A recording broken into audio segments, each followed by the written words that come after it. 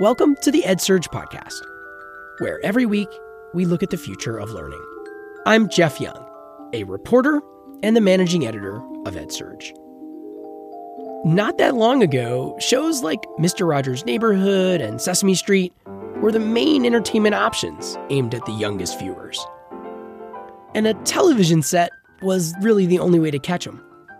So it was pretty easy for parents to decide what to let their kids watch and whether to turn it on or off. In just the last few years, though, the landscape of media for youngsters has gone through a transformation. Now little kids watch videos on tablets or their parents' phones, and there's been an explosion of content on YouTube and other social media platforms aimed at these little ones. So what is the impact of all these streaming videos on young minds?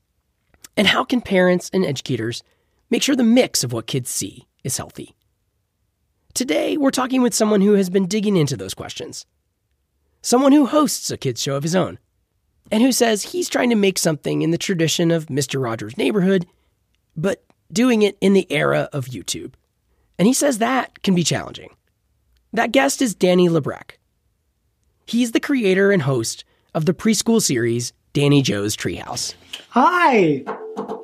Can you come out and play? Won't you come out and play? That's Labrecque singing the theme song from his show. There's so much to see and so much to do. Nature's calling you. He has been in the field of early childhood development for 20 years, first as a preschool teacher. And over the last few months, he's been interviewing other prominent figures in children's media and early childhood development about the changes in the kids' media industry lately and how to navigate them.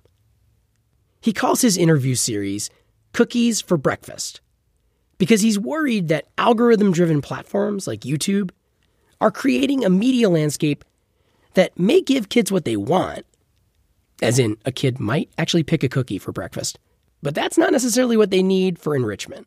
I think it's the responsibility of adults is to give kids a healthy diet. We can make food fun. You know, we can teach them how to grow a garden and make salads and make fruit pizzas. You know, and if you want to have a cookie every once in a while, great. But there needs to be a balance. And I think right now the industry goes with what sells. Labrecque recently pulled his own show off of YouTube and Facebook because of his concerns about what the algorithms on those platforms might recommend next after a kid watches his show. And he has partnered with other streaming services that use human reviewers instead of algorithms to recommend content. But he wonders if that means that some kids who might like his show may never see it because YouTube and Facebook are so dominant these days. I started by asking Labrecque how he got into making a show for little kids. Like many kids from my generation, I'm 45 now, I grew up on television. My parents were dealing with a lot of stuff, like many other parents are still experiencing the big things in the world and managing their own mental health along the way. And some illness came into our family. My mom got very sick with cancer that lasted throughout our childhood. And I'm sorry. She was a survivor. She survived it for 30 plus years. And we learned a lot of good lessons from that persistence. But there were definitely moments where my family needed some backup. And for us, the caregivers, I call them the caregivers on the other side of the television screen, showed up every day of the week and had some quality affirmation readily available. Daily messages of, you're okay. I'm not going to sell you something. I'm just here to be with you. I'm here to be with you right now. People like Mr. Rogers' Neighborhood, that was my favorite, still my favorite. I'm heavily influenced by his work. But also Bob Keeshan, LeVar Burton, Sherry Lewis. And as I got older, I really started researching the pioneers, even going before people like Fred Rogers, Kukla, Fran, and Ollie with Bert Tillstrom and Miss Frances from Ding Dong School. People have been talking through the screen for a long time. But long story short, as I got older and I was thinking about how much that relationship with those caregivers through the screen meant to me, they really showed up when I needed them. And later on, I found out they were real. They weren't playing a part. These were real caregivers. They meant it. They were putting on a bit of a show, but ultimately, they really did care about the people on the other side of the screen. Later on in life, I became an early childhood educator, and I was looking at what a lot of my kids were receiving through their screens, and I was thinking about what they were receiving in their real life experiences in their daily lives, the regular developmental milestones, but also heavier stuff. A lot of kids that I worked with back in Chicago were dealing with first and secondary experiences with gun violence and abuse and racism, religious discrimination, all the stuff that we tend to not associate with really young kids, but it absolutely impacts many children. And the stuff they were receiving on their screens were great, but it was more distraction. I didn't see a lot of those same types of caregivers. Those types of caregivers were fading out. And what kids were getting was more leaning towards the side of distribution, selling the cartoons, if it was a real human being, it was a human being kid-like or being cartoon-like or clown-like. It wasn't really sincere engagement the way that I remembered it. And I thought, well, I could do that, I think. So 20 plus years ago, I started developing something based upon the experiences that I had with my kids in the classroom and then transferring that into the present day screens. That's so interesting. And then you created, Danny Joe's Treehouse. How many years ago? And just for folks who don't know it, like, what is the basic premise? Yeah, we're coming up on our 20th year anniversary. From the point of development, I think that's really the start of a show. When it comes to episodes that started coming out, that's more around the 15-year mark, depending on how you record. That's a long run. But it's a long run. Yeah, it's a long run. Being a modern day local kids show host, we don't get a lot of attention, but we're consistent. But yeah, we're coming up on our 20th year anniversary, and it's all about. And you're still making the show. Still making the show. Yeah. Yep. We've made it to the next. Well, there's always levels to make it to, but we're on Kadoodle TV, the safe streaming platform. No algorithms. It's all human reviewed stuff. They've been around for a long time. Great platform, safe platform. And we recently got picked up by Sensical, which is a brand new platform from Common Sense Networks, backed by Common Sense Media. And again, it's human reviewed, no algorithms. It's a safe platform. It's the sort of thing you can watch for free. You can do a light subscription for a low subscription for both things, but you don't have to worry on these platforms. For me, I noticed a lot of when I was putting my stuff out on YouTube and Facebook Live, problems kept arising, and my audience that I was serving, they were being impacted negatively, and I couldn't justify being part of those platforms anymore. Yeah, I want to dig into that for a minute, because the YouTube algorithm, I have two small children myself, and see the things that even on YouTube Kids, like that kind of can come through as the next suggestion in the algorithm. But what are your, what have you noticed that made you pull back and take your show off of YouTube, when I'm sure that had some boost for your numbers? Yeah, well, it's such a tough call, because it is such an easy way to build numbers, and numbers seem to be so important in the children's media industry right now. When I pitch a show, I'm often asked, before the content, before what's your story, what's your objectives, what's the learning objectives, before any of that, what's your audience size, what's your distribution potential, your marketing potential, what can we sell, through you?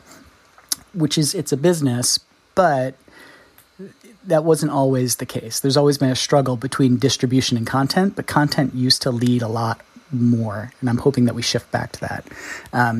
But yeah, with YouTube, I got emails from parents saying, hey, my kid was really enjoying watching your episodes, and then all of a sudden the algorithm led them to what we felt was an inappropriate video for their age group, or weird commercials would pop up, even after COPPA, that were not appropriate for the age group.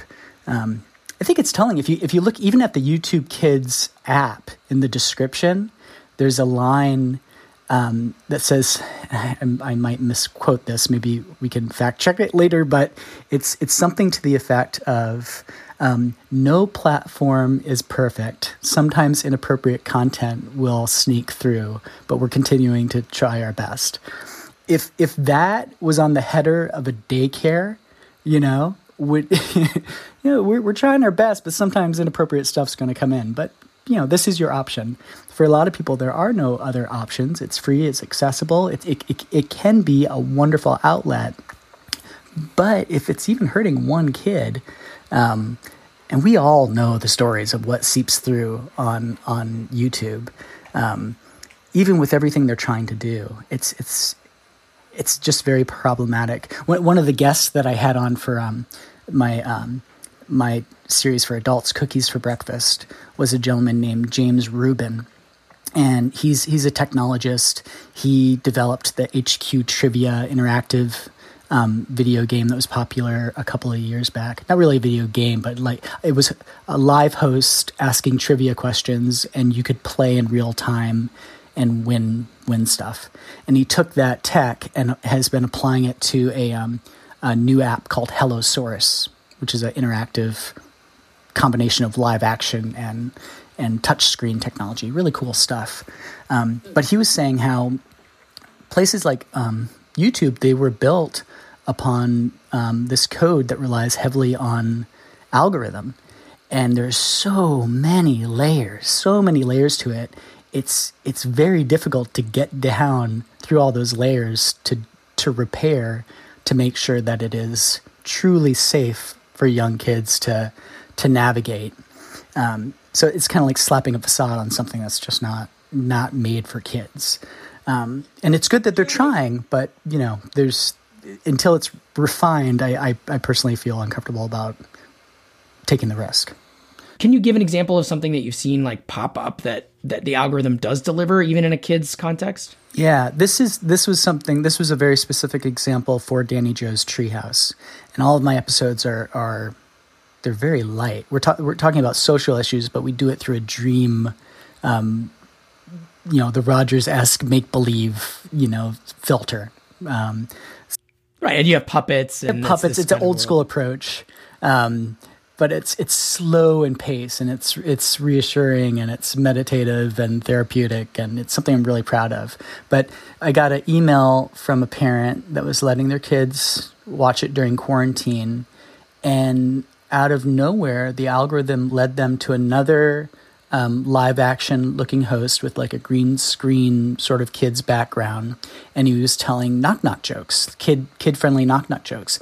But at the punchline, he would slap himself in the face, smile, and then continue. Weird stuff comes up in YouTube. And I think often creators will go, well, the stuff that's going to get me the most reactions, if I'm looking at the algorithm and the tags and all those things, tend to lean towards kids stuff and shocking stuff. And if you can combine those two things together, you're going to get more hits. The negative response will create more activity, and you will get more hits. You can earn more, etc.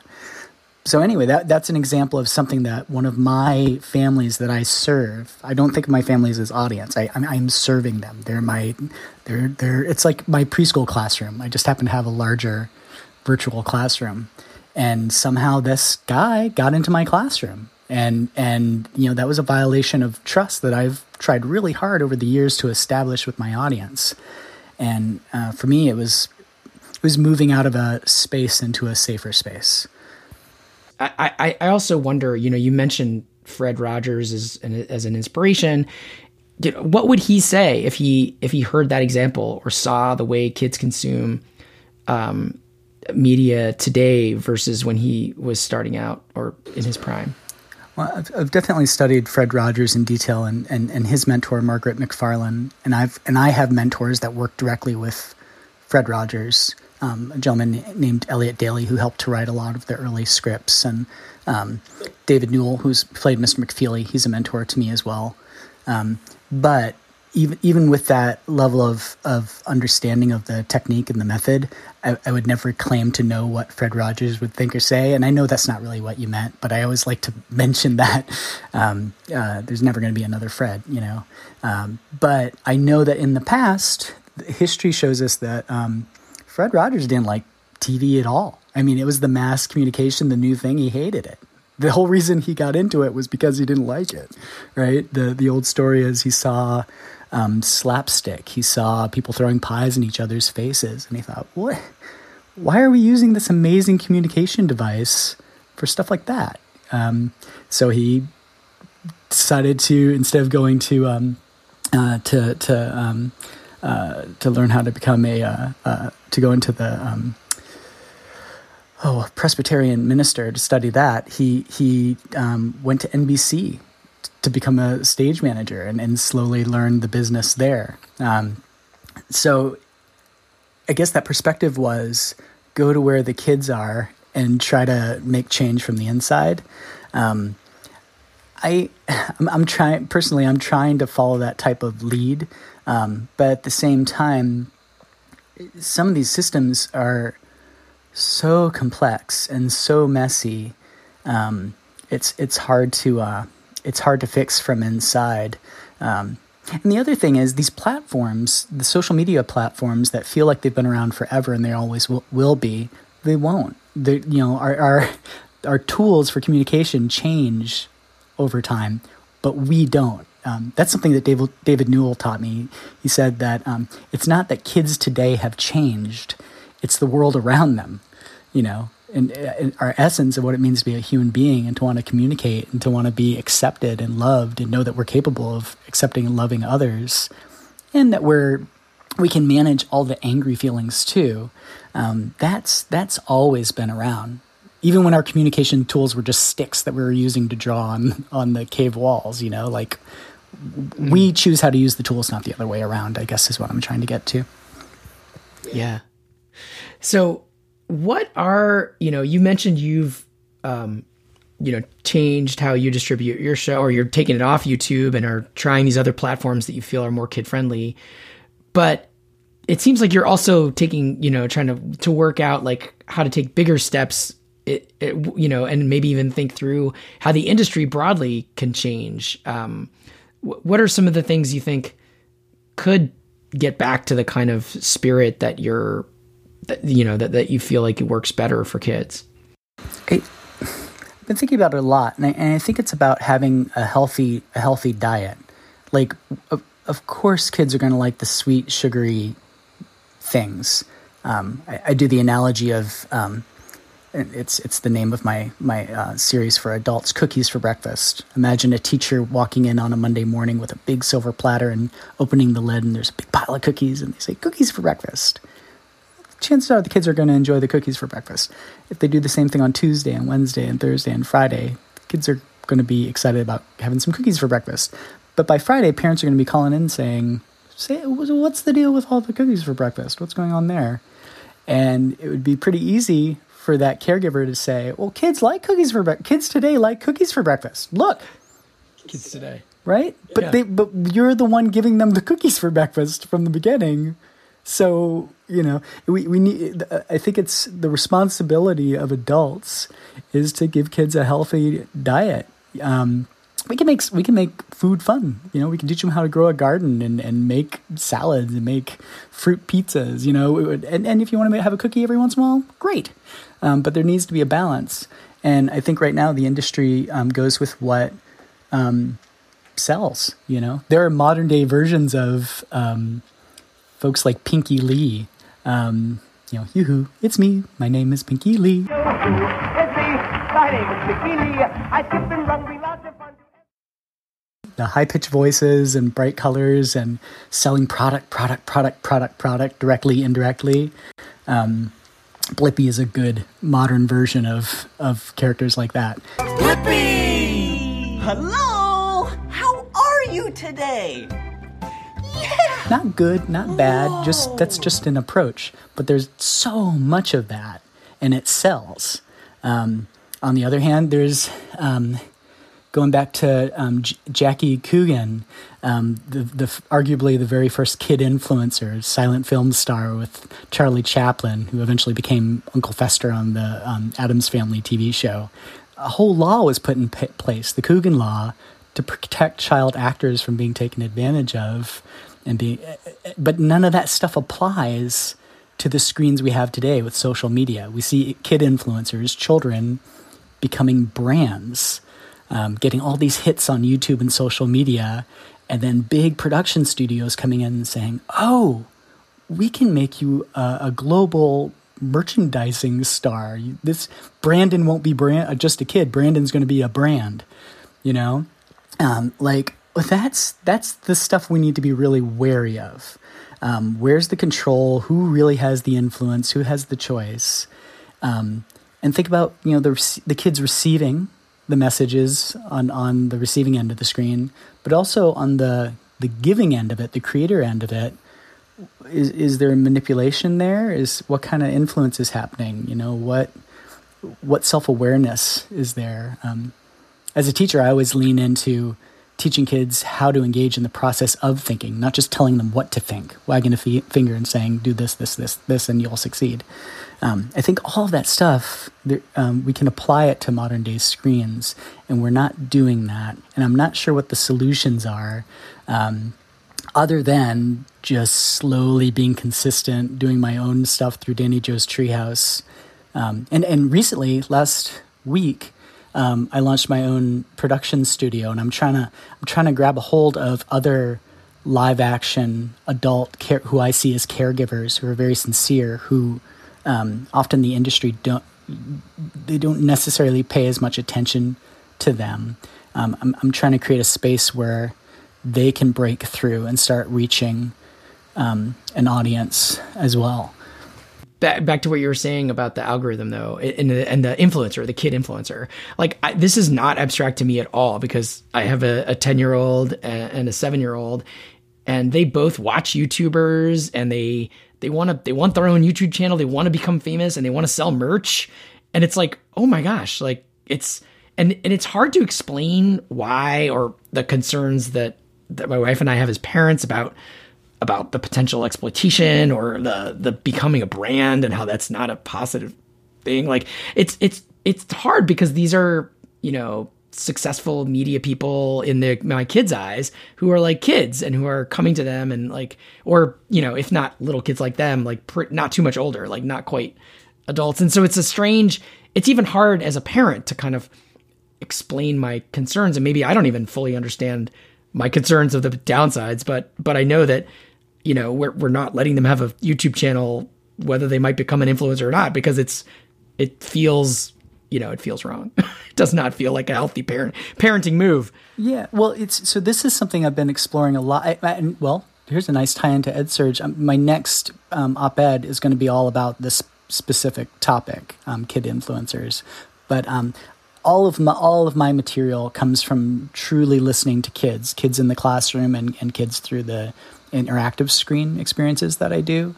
And I've been visiting with some older kids in some local schools here in Baltimore, having these open-ended conversations through play about what is influence. And with some of the older kids, we take a sentence and we kind of break it down. And the sentence is, you can't control the actions of others, but you can influence others with your own actions. And then we just kind of look at that and look at what are the power words in there? What does control mean? There can be more than one definition. What does it mean to you? And what does influence mean? What does that mean to you? And start to plant these seeds of you as a child are a human being, and you have the ability to think critically. And you also you have the right as a human being to learn how to practice and use communication tools. And your adults are going to create a safe environment for you to do that, and you'll building block take some steps forward. An analogy that I use all the time on my Cookies for Breakfast series is the stick. the first communication tool we've ever had as human beings. And every child I have ever met in any classroom, doesn't matter where in the world, they love playing with sticks. We all do. And there's two different responses to it from the adults, usually. One response generally is, put that thing down, you're going to poke your eye out. Just drop it. Nothing good will come of it, depending on the way the kid might be playing with the stick. We don't play with it that way here, depending on what social issues might be coming up, with violent, dramatic play, reenacting stuff that they've seen.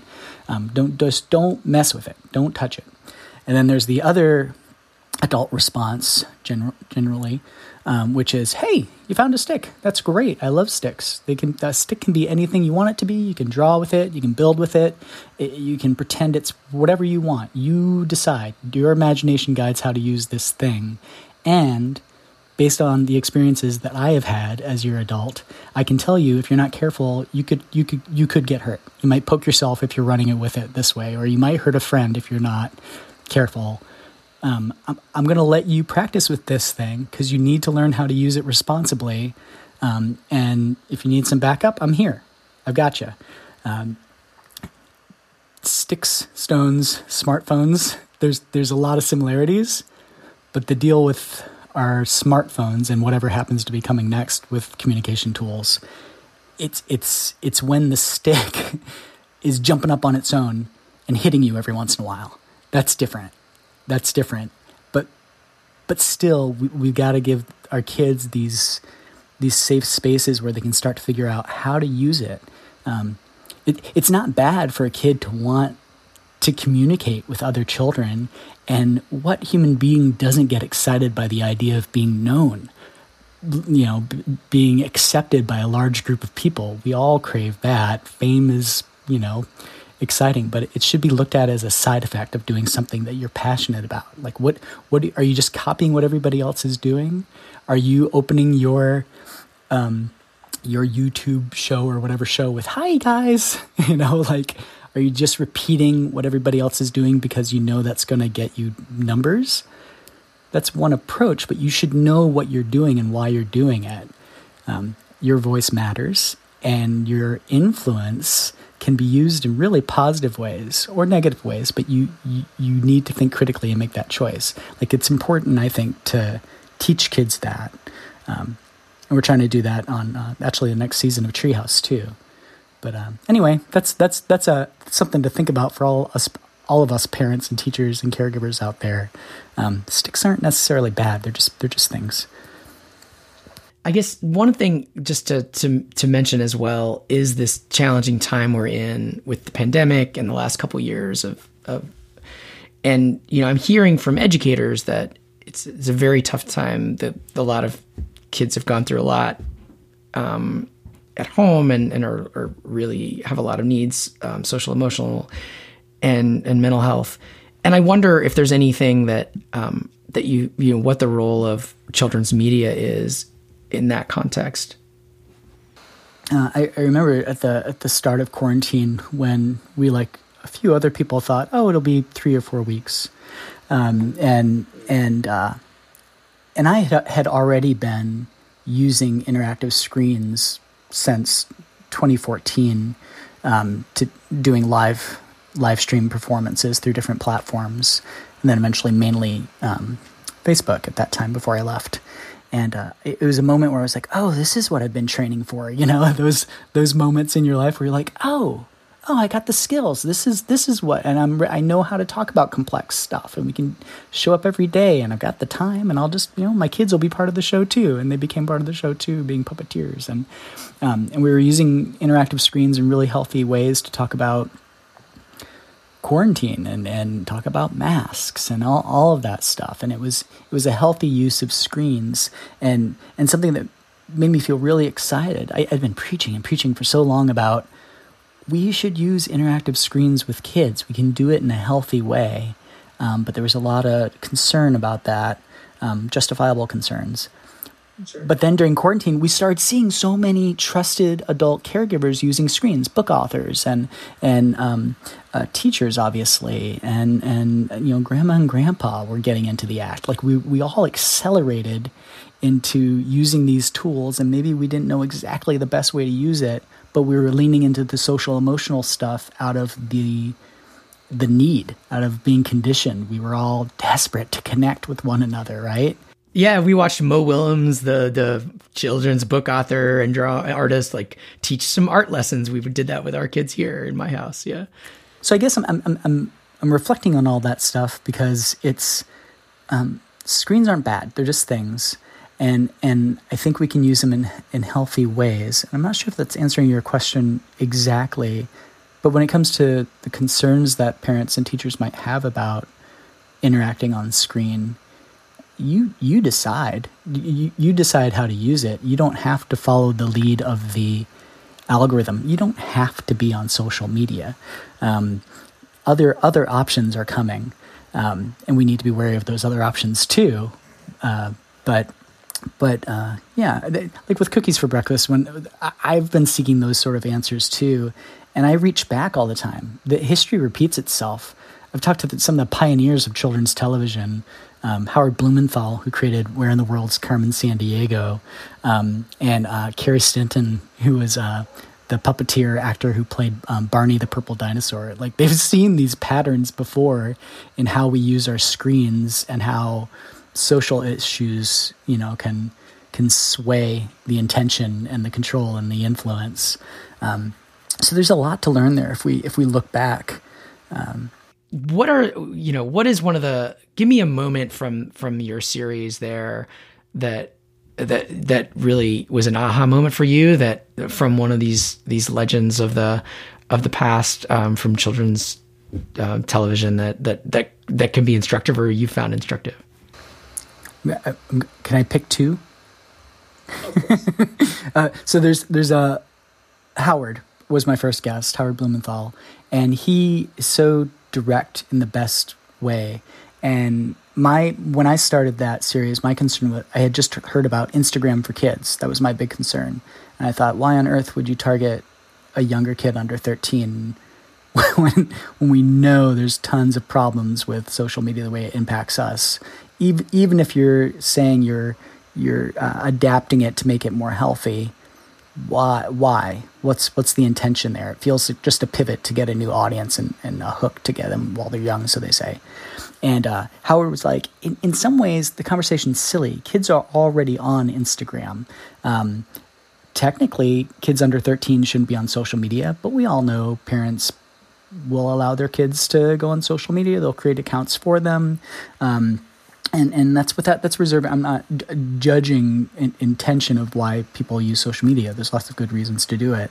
But he was like, it's less about the regulation. It's less about rules and laws and all that stuff, because those things don't always work well when it comes to our expression of speech and all of those complex things. It's about empowering our kids.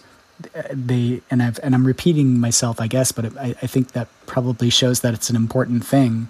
We got to show our kids how to think critically. How are they going to use their voices on these platforms in preparation for whatever the next platforms might be? The multiverse is on the horizon. It's not here yet. There are proto-multiverse things, but...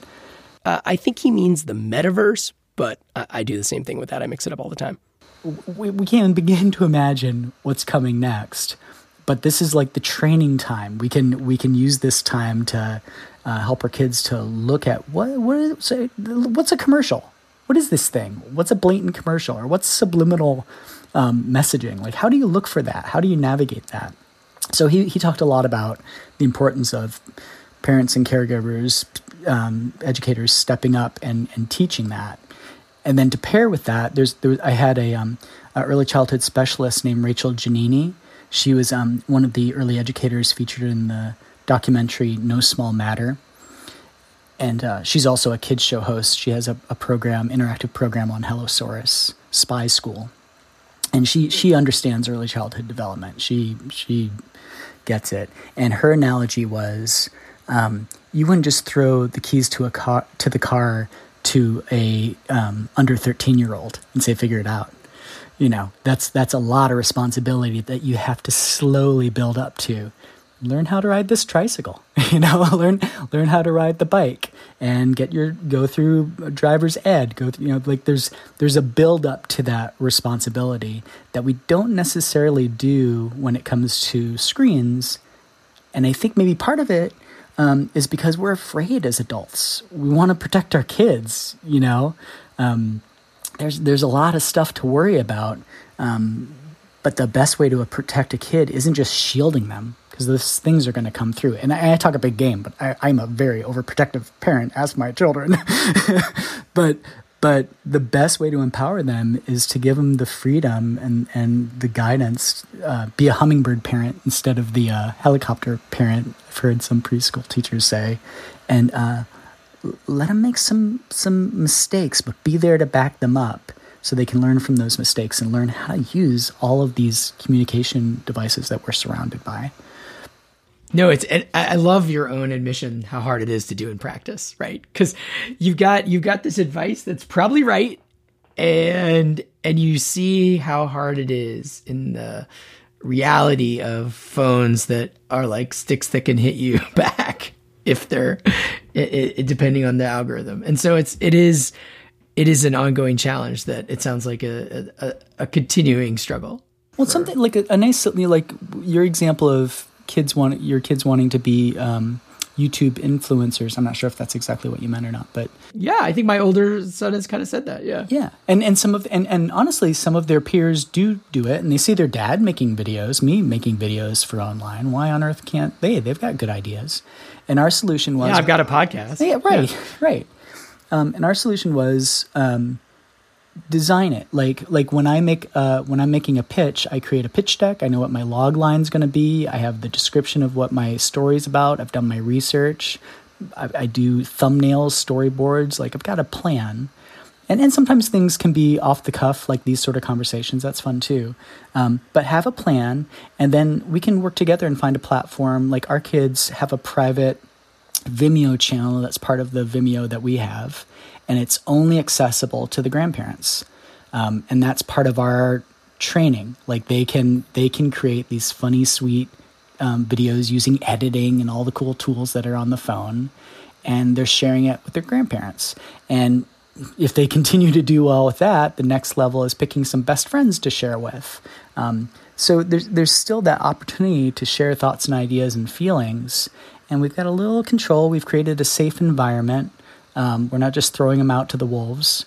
And they're going to learn some skills there so that they can think about what are they delivering? What are they putting out? What are they receiving? How are they going to deal with if there's a comment, even from a trusted adult, a caregiver, or a friend that's like, that was funny. You sounded funny when you sang that song. You know, like analyzing, well, what does that mean when I just read that text? Maybe that's a compliment. Maybe that's a burn. Maybe, like understanding how to interpret stuff like that too. So I think there are ways where we can still facilitate some practice without jeopardizing them. Thank you so much for being here today and sharing your learnings from your career and your series. Thank you. Well, thank you very much. I look forward to keeping in touch with anyone who wants to keep in touch. This has been the EdSurge podcast. Every week, we bring you conversations like this one. If you like the show, please take a minute to rate or review us on whatever podcast app you use. And if you like the EdSurge podcast, please tell a friend or share it on social media. And if you want to keep up with new episodes, you can sign up for our EdSurge podcast newsletter. Just go to edsurge.com and click on the word newsletter at the top right. And a program note, a reminder that we will be doing a live podcast taping later this month at the big ISTE Live conference in New Orleans. If you're going to be at that event, we hope to see you in person. You can just search the program for the EdSurge podcast and you can find information about our session. This episode was written and produced by me, Jeff Young. And you can find me on Twitter at JRYoung. We'll be back next week with more on the future of learning. Thanks for listening.